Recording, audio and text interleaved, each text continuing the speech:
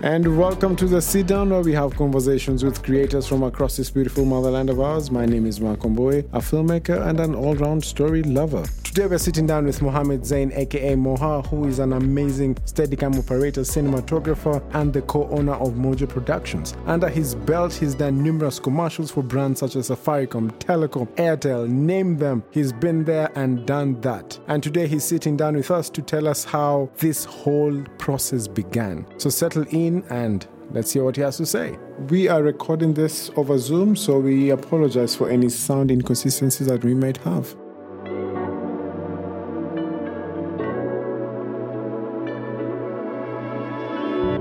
The podcast. Then I guess the most important question to begin with is, who's Mohammed? And who are you? What are you about? Well, Mohammed is this guy here. I don't know. I mean, a very simple guy. I've been doing filmmaking for a long time now. However, I did start with animation. Oh, so really?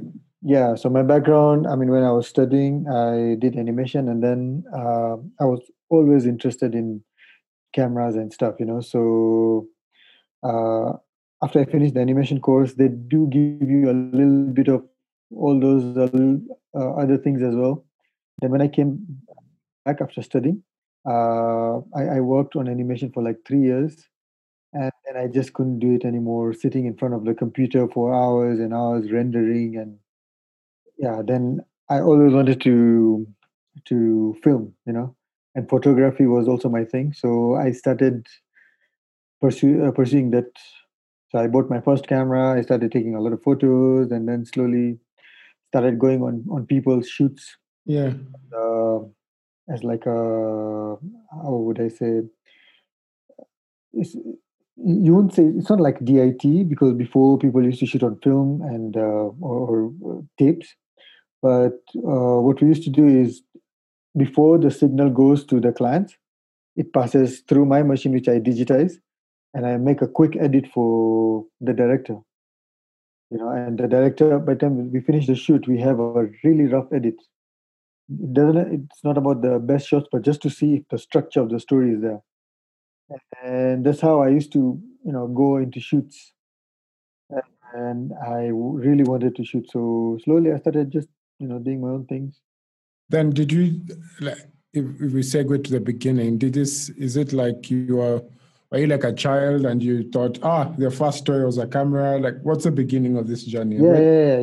Let me tell you, I was always fascinated with cameras. Like when we were young, my cousin used to have this camera. He used to have this little, just to be this little cardboard box, and you have this little plastic frame. You take photos, and then you develop them, and then throw away disposable cameras. I mean, even just that having a disposable camera for me was like, whoa. First of all, a disposable camera. What is this? It's just a film in a cardboard box and has a little plastic lens in front. Oh, so you buy the camera, which is loaded with film. You take photos, and when you give it to the to Kodak or whoever, they will rip the box off and get the film out. But then you have to throw the camera, because it's made out of actually it's a box. Yeah, it's a cardboard box. Like a cardboard, yeah. So you had this cardboard disposable cameras, and then I didn't have it. Your cousin had it. Yeah. So I always had to can I take one photo, please? Let me just see it. Then I give it to you to click. Yeah. So and then things like there was a time my cousin was getting married, and we had this a guy who was doing video. Those days they used to have these big VHS cameras. He had this 500 watt light. Yeah. We had to connect it to the socket, and he couldn't shoot and do the lighting. So I said, look, you just give me this light. I will hold it for you. Wherever you go, I'll be standing behind you. I point the lights, and my job is to... How old were you at this point that you are literally... I was, I think, about maybe 14, 15, maybe there. Gosh. Yeah, but you see, the thing is, I didn't find it like I have to carry this thing, move around, and hold it like this, like the whole day.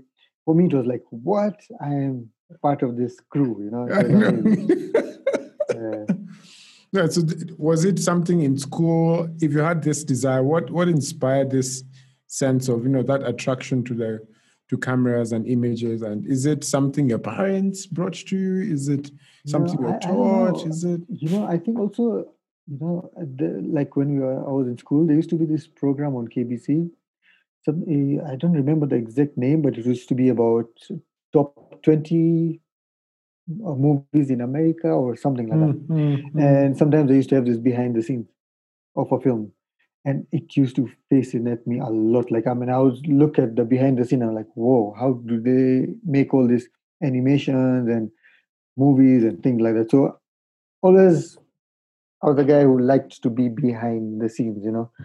So yeah, and in school also we used to do a lot of stage plays and things like that. So in terms of art, drawing, it was my thing. I used to love drawing.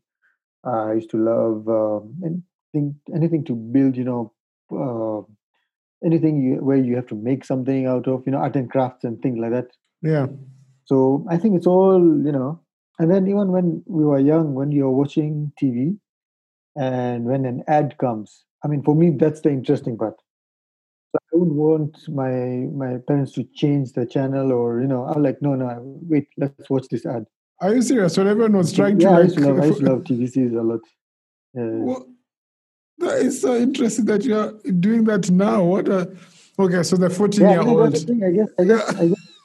I guess that's the thing. Like, if you really want something, and sometimes when you're young, you don't know what to do, or you don't have a guide. Like in my time, I tell you, there was no guide in terms of somebody who would push you in terms of art. You know, yes, people tell you be a doctor or a lawyer, engineer, architecture. That's the best you can get in terms of art. But nobody would push you to film or animation, because it was not considered as a career. It's like, if you're a doctor or a lawyer, then you are somebody.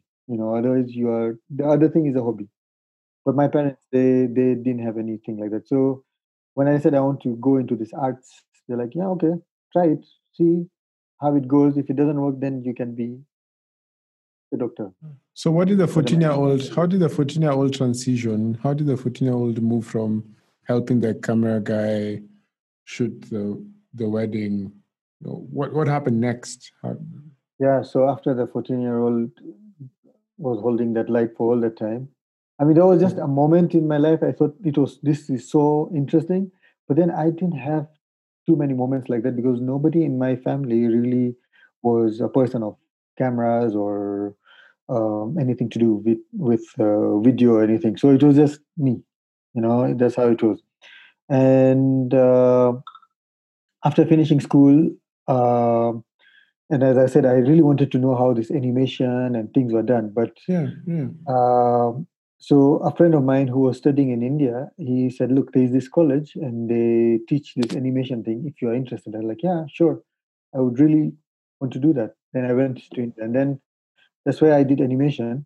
But then again, that thing of filming was still there. And I think even when I did animation, maybe that was not the right thing, but it was still a good step for me, because now I have a really good post production.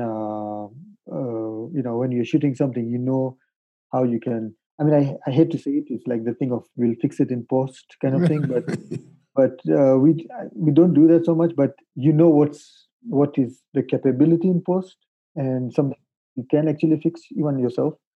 So it's an advantage, because sometimes you can spend hours fixing something, and it's so easy to clean it up. So of course, the animation and the post background really help. So how long did you stay in India? How was that experience like? How was the school like? Yeah, the India thing was like, I was there for 1 year. The actual course was 2 years, because you study and you have time to practice. And so it's broken down into 2 years, but it's like modules. And you can do a fast track where you don't have too much time of practice, but you're always going to classes. That way you finish it 1 year, and I had to do that because of budgets. I didn't have money to to spend 2 years, and 1 year was something which my parents would could afford. So I did that fast track story, and I tried and finished everything I could within 1 year. When I came back, I had at that time internet was not like a thing, so everything you had to read from books. So I had carried like books like this thick, which has it comes with a CD and some tutorials, and you learn how to do the software. And when I got my first project for animation, that's when I realized, shit, I really need so much experience, because you can be taught as you have been taught, and you move to the next one, and you move to the next one, but by the time you finish, you've forgotten the first thing. Yeah. So the practice is what you really need. I think it's in our business, the experience is really, really the thing, because anyone who comes out of college, yes, you can have a degree, but when you have your first job, it's nothing like what you've been taught. There's so many challenges and this and that, and you really need that experience really comes. And of course, you make so many mistakes. I mean, I Yeah. made but you learn. And what happens when you came back? When you came back, you've done this 1 year program. Where did you begin? Yeah. What did So you? when I came back, I was like, now I need to look for a job, because the way you're taught in school is like, first you finish school, you get a good result, then you go to college, then you get a degree, then you go your first job, and there's promotion. And it's not like that in our industry, of course, and I didn't know that. So after I came, I'm looking for a job, and I've been sending my CVs to everyone, animation, all the TV stations I sent. I didn't get any replies. I don't know. Then, because you're trying to talk to so many people, there's somebody who said, "Look, there's um, this company called Ram Jammers, and they used to do editing." Yeah, so they said, "Look, there's these guys who do editing. If you are interested, you can just go. They're not going to pay you anything, but you can sit with them and see if anything comes out, and maybe let's see how it goes." So my first job, I wore a tie and everything. I went for the interview, and I'm seeing those guys there. They're in shorts. Like, what's going on in this industry? But yeah, I was with the wrong wardrobe. But anyway, so I joined Ram Jammers for like I think I stayed there for like a week. Frankie Ashurya. She was the editor there at that time, and I mean, she was really good with editing and stuff, of course. And I was not an editor; I was just doing animation. So, of course, I stayed there for a week, and then they said, "Look, maybe we are in the wrong place, but there is another company. They are trying to do animation, and maybe you can fit there better." I said, "Okay, let's try that." And the company was called Digital Design. I don't know if it's still there, but it's just a new setup, and there are people who are just they invested in this, but they are not animators themselves. So they said, "Look, you know how to do these things. We'll get you the jobs, and you do the animation." And I stayed there for like a year, and I did a few small jobs, and they're not too big. And after that, I met Moses Nderitu, and he just done Omo Pika Box at that time. And when I met him, and I said, "Look, this is what I can do." I said, "Look, you know what? I need a guy like you, because I have so much of this sort of work." I'm like, "Okay," because digital design at that time, I was like, I wanted to leave because there was not much work, and I couldn't just go there every day to just sit and wait for the jobs to come and things like that. So at that moment, I decided, let me try freelance. Maybe I do things on my own, and let's see how it goes. So luckily, I met Moses at that time, and we hit it off really nicely. I mean, he started doing these game shows, Amo Pika Box, and there was this Blue Band, some game show there, and a lot of stuff, and which required so much animation, because you have an intro and this and that, and from that point, I started getting into this like this industry properly, with Moses. And he used to do his part, I used to do my part, and I used to still be freelancer, but it was a good partnership. Yeah, and then that's the time when I also, after 2 years, then I started getting tired of animation, and this thing of photography and shooting was always a thing. It was a seed, was always there. And because of being with these guys, I was always on set, and that's when I like, no, this is what I really need to do. So I bought my first camera, DSLR, because now I could at least, after those jobs, I could afford one. And I really got the hang of photography and things like that from learning using the camera and learning from people, because at that time a lot of foreigners used to also come and shoot. So like a director would come, a DOP would come, and if you are on set, you're always following them. If you have to bring coffee to them, it's okay, but you're asking questions and they're telling you stuff. And people, if you ask them nicely, people, I guess they're willing to share their knowledge. So I did get a lot of hands-on experience on set as well, because you're just following people, you're watching, you're learning, and then you try to do the same thing when you have a project. Maybe not on the big budget, of course, because I mean, when you're new, nobody will give you a chance to, on a big budget job, because you don't have a reel or anything. So you have to be patient a bit and struggle. Of course, it's part of, I guess, success. And yeah, you struggle a lot. And I did that for a few years, and until when I used to actually get jobs from agencies like, Mohar, you need to direct this. Can you do this? And this was even sometimes the jobs used to be like when they cannot afford a foreign director and stuff, and this guy he can fit your budget, you give him a chance. And for me, it was perfect. Yeah, let's do it, and that's how I built my reel and reputation. So how was it a hard transition? Because it feels like you spent so many years building this animation, quote unquote, career or profile. How was the transition like when you had to sort of like change hats? Was it fast that you decided to become a cinematographer? Was it a quick transition? Was it difficult? What was that experience like? Was the knowledge the same?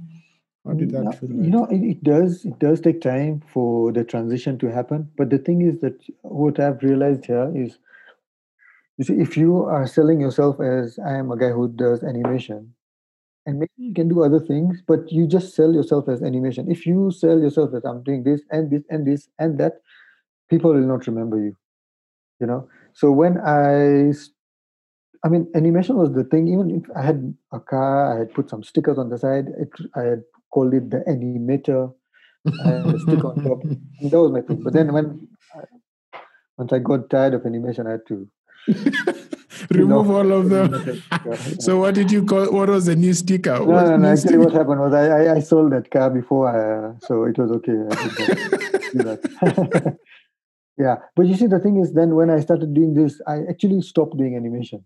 And even if I did any animation, I was not selling myself as I also do animation, but I also do this, and I will, because then people don't remember you. Like even here, sometimes with crew, you can have somebody who will operate the camera for you, but he also knows how to do a bit of sound, so he can do sound and he can do.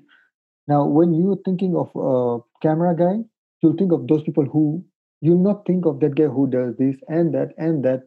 It won't come in your head, but you'll think of I need a sound guy. You'll think of the guy who does sound, not the camera guy who also can do sound. So it's important, I think, if you set yourself that I want to do this, you you can wear many hats behind. When if I shoot something and I don't find an editor and I have to put it together, I can do it, but I will not say that I'm an editor. Then everyone confuses you that who are you, so yeah, I mean, the transition did take a little bit of time, but then people slowly started getting used to me as shooting and had even forgotten that I used to do animation at one point. Yeah. Yeah, people forget fast, so it's a good thing. Luckily enough. Unless you made some blunders that they will never forget. Never forget.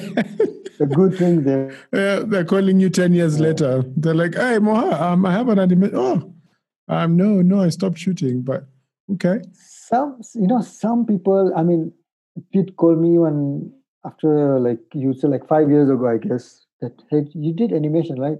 No, I don't do it anymore, but I have somebody, and that's how the conversation continues. Yeah. So how did that journey once you switched to cinematography? What was the journey between you moving from I'm a camera operator, I DOP, to you saying I want to be a Steadicam operator and really sort of packaging yourself in that way. What was that journey like? What happened in that space? See, for me, I think what has always worked for me is when I decided that I want to I want to create commercials or things like that, or like a director and operate the camera. So I would not uh, look for the big projects. First, what I used to do is do my own things, shoot small commercials, like a client who will tell you, look, I have this product, and um, I don't have any agency or anything, and I just need a commercial. I just want it to go out, and you're like, look, okay, and what is your budget? And the budget is like nothing. It's so important for you to hire a camera, and it's like you're hardly making anything. For me, it was just, let me do those sort of jobs to just build my reel, things like that. And even things like Steadicam, I mean, I bought my, in like 2014, I was on set for Sense8 One, and I wasn't doing Steadicam at that time. And there was a guy who was doing Steadicam there, and a really good Steadicam operator, by the way. And for some reason, I was not interested in it so much. And after we finished the shoot, and there was a time I was filming my kids with my phone, and I was like, this footage is so shaky. I need to fix this. So I started searching, how can I make this footage a little more stable? And then I saw the Steadicam thing, and I got so interested, and I said, hey, you know what, maybe I need to try this thing. So I bought my first rig, and I used to just practice by myself or just use it only on my own projects. So even if I blunder, I know I'm going to fix it or something, But it took me about almost 2 years. Then I started, like in 2016 or something like that. I said, look, now I think I have enough practice. I can let me sell myself out there as a Steadicam operator, and I think I have enough experience. And that's when because you don't want to say I am a Steadicam because you just have the rig and now you're a Steadicam. It's not that easy. And if you go on somebody's set and you blunder, they will never call you. So you at least you need that much time to practice on your own first, and then automatically comes a time you feel like, you know what, I think I'm ready for my next step, and then you can put yourself out there. But otherwise, if you just decide because you watched a couple of videos and you walked in the office back and forth with the Steadicam, and now I'm a Steadicam operator, no, it would not be a good thing, because you will ruin your reputation. And you're on you're on a production, and on a production, time is money, and you cannot be making mistakes and doing silly things. You're wasting people's time. So, and I think there seems to be like a connected thread so far in terms of you being able to see something, focus on it, and evolve, and almost like it's not fully repackaged, but really absorb yourself in that and say, okay, from today onwards, this is what I want to do, this is where I want to go. Where did that come from? Is it something that naturally occurs to you, or is it something that you learned or built over time? Your ability to just see something that you feel like that's the path I want to take, and just take it up and run with it. I think it's that what you just said is like you see something and you feel like, hey, that's interesting. I want to know how to do that, and then there's a lot of things you can try, and then you feel like, no, this is not something I want to go with. You like, for example, I tell you, having a gimbal. So I thought, let me maybe this gimbal thing is super interesting. Let me. So a friend of mine had a gimbal, and I said, look, why don't you, instead of sitting at home, why don't you give it to me? I keep it in the office, and I will practice with it. And if somebody needs it, I can be able to hire it out for you. He said, yeah, perfect. So I used to practice with it a lot here, and I thought, this is not my cup of tea. And so there are some things in life, I guess, you try and you feel like, no, leave it. And then there are some things you feel like, no, this you are like Steadicam was one of those things for me. I mean, I loved it so much, and I said, no, this is something I want to really pursue. So the thing about Steadicam is, a lot of people come and ask me like, hey, Moha, can you train? I'm like, yeah, okay, I can train somebody, but it's very hard for me to train somebody on my Steadicam, because it's a personal thing, because I wear the thing, my sweat is in it. Now I cannot be giving it out to people to put it on as well. So it's if you have a Steadicam, then maybe we can train together. The thing is, having a Steadicam is a very expensive piece of equipment, you know. So for me, it was like, look, I want to try this, but I'm not sure. Do I want to spend so much money on it or not? Yeah, So it's a good question. yeah. So and because you can buy it, or I mean, first of all, it's so expensive because you'd almost have to, uh, I mean, really save for a long time or get a loan or something like that because it's very expensive. But I said, look, if I want to learn how to use these things, I have to get one. So I did a bit of research on the internet, and then I saw, this, of course, there's always a Chinese knockoff, you Yeah. know, somewhere out there. And I said, oh, perfect. It's like a tenth of a price. I won't feel so bad if I get this thing and then I decide it's not my cup of tea, it's not my thing, and hang it in the cupboard. I wouldn't feel so bad. I mean, of course, I'll feel a little bit bad because it's still money there, you know. But it's something you can, you know, it's not the very Top of expensive. the line, yeah. Yeah. Yeah.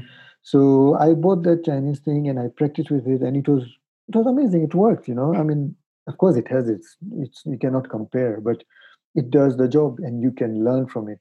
And once I decided, no, this is what I wanted to do, and I started doing other people's projects, and I was still using the Chinese gear, and that's when I realized, no, I mean, I need to up my game, you know. So I had a friend who helped me with some cash, and I had saved some money, and then I decided to just get the actual Steadicam. And even for me, I didn't buy a brand new one. I bought a second-hand one in really good. I got lucky. I got a good deal, and at least now, if I'm on somebody's set, I am using, you know, the real thing. And sometimes, you know, it's so like you can use the Chinese thing, and your shot can be nice and straight.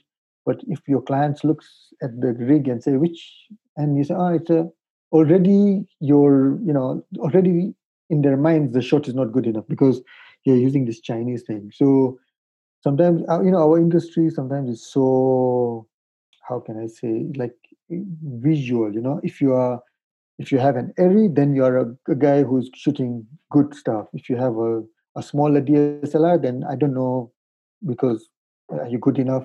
So or are you using a Mac? Oh, then you must be a good editor because PC, you know, I don't know.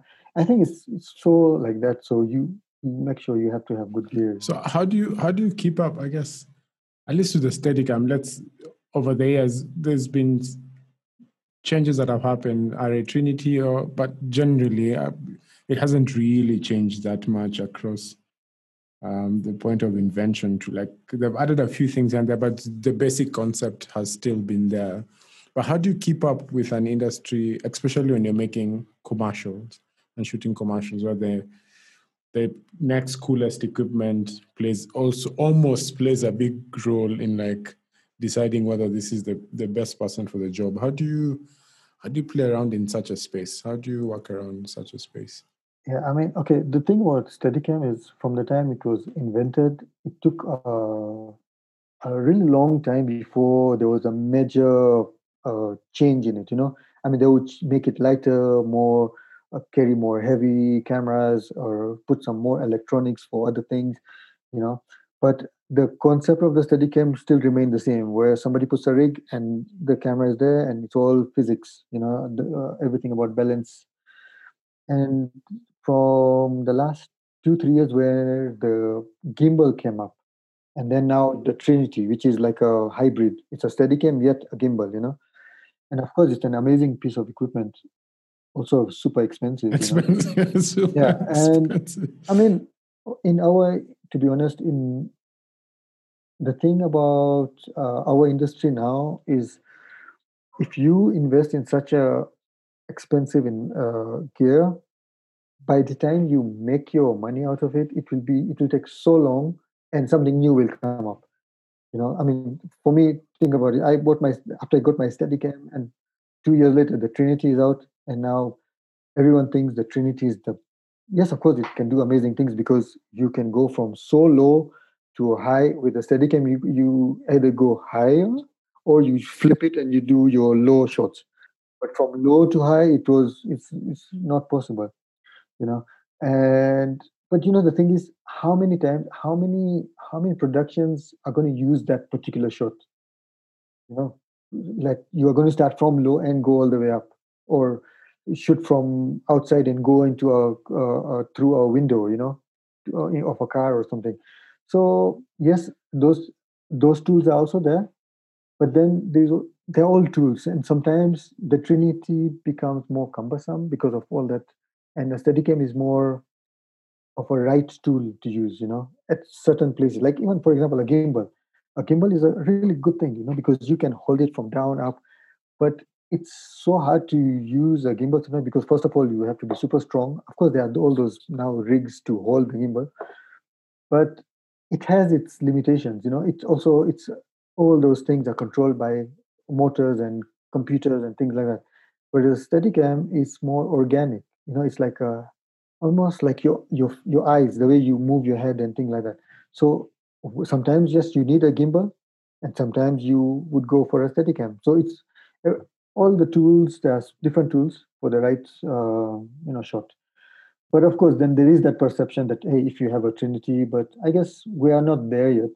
And if a client would really want a Trinity because there is a certain shot which is needed, then you can always get it from abroad. You just get it for that day, use it, or get the operator, because it's also a Trinity is not something I would say if I put it on I'll be able to. I mean, I'll have to work on it, for a few months before I can say I'm a Trinity operator.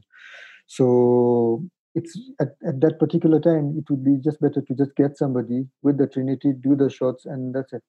And for the Yeah. rest of the days, you have your Steadicam.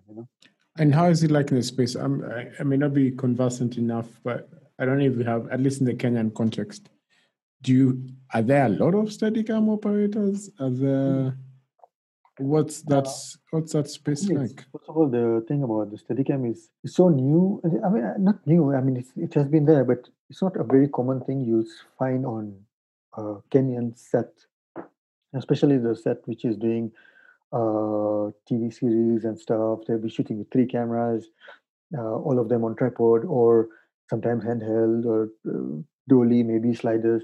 But you would not see a Steadicam because I don't know, because maybe people think it's a very expensive thing, or I don't know, maybe people don't know about Steadicam so much. But at least now they've started using the gimbals.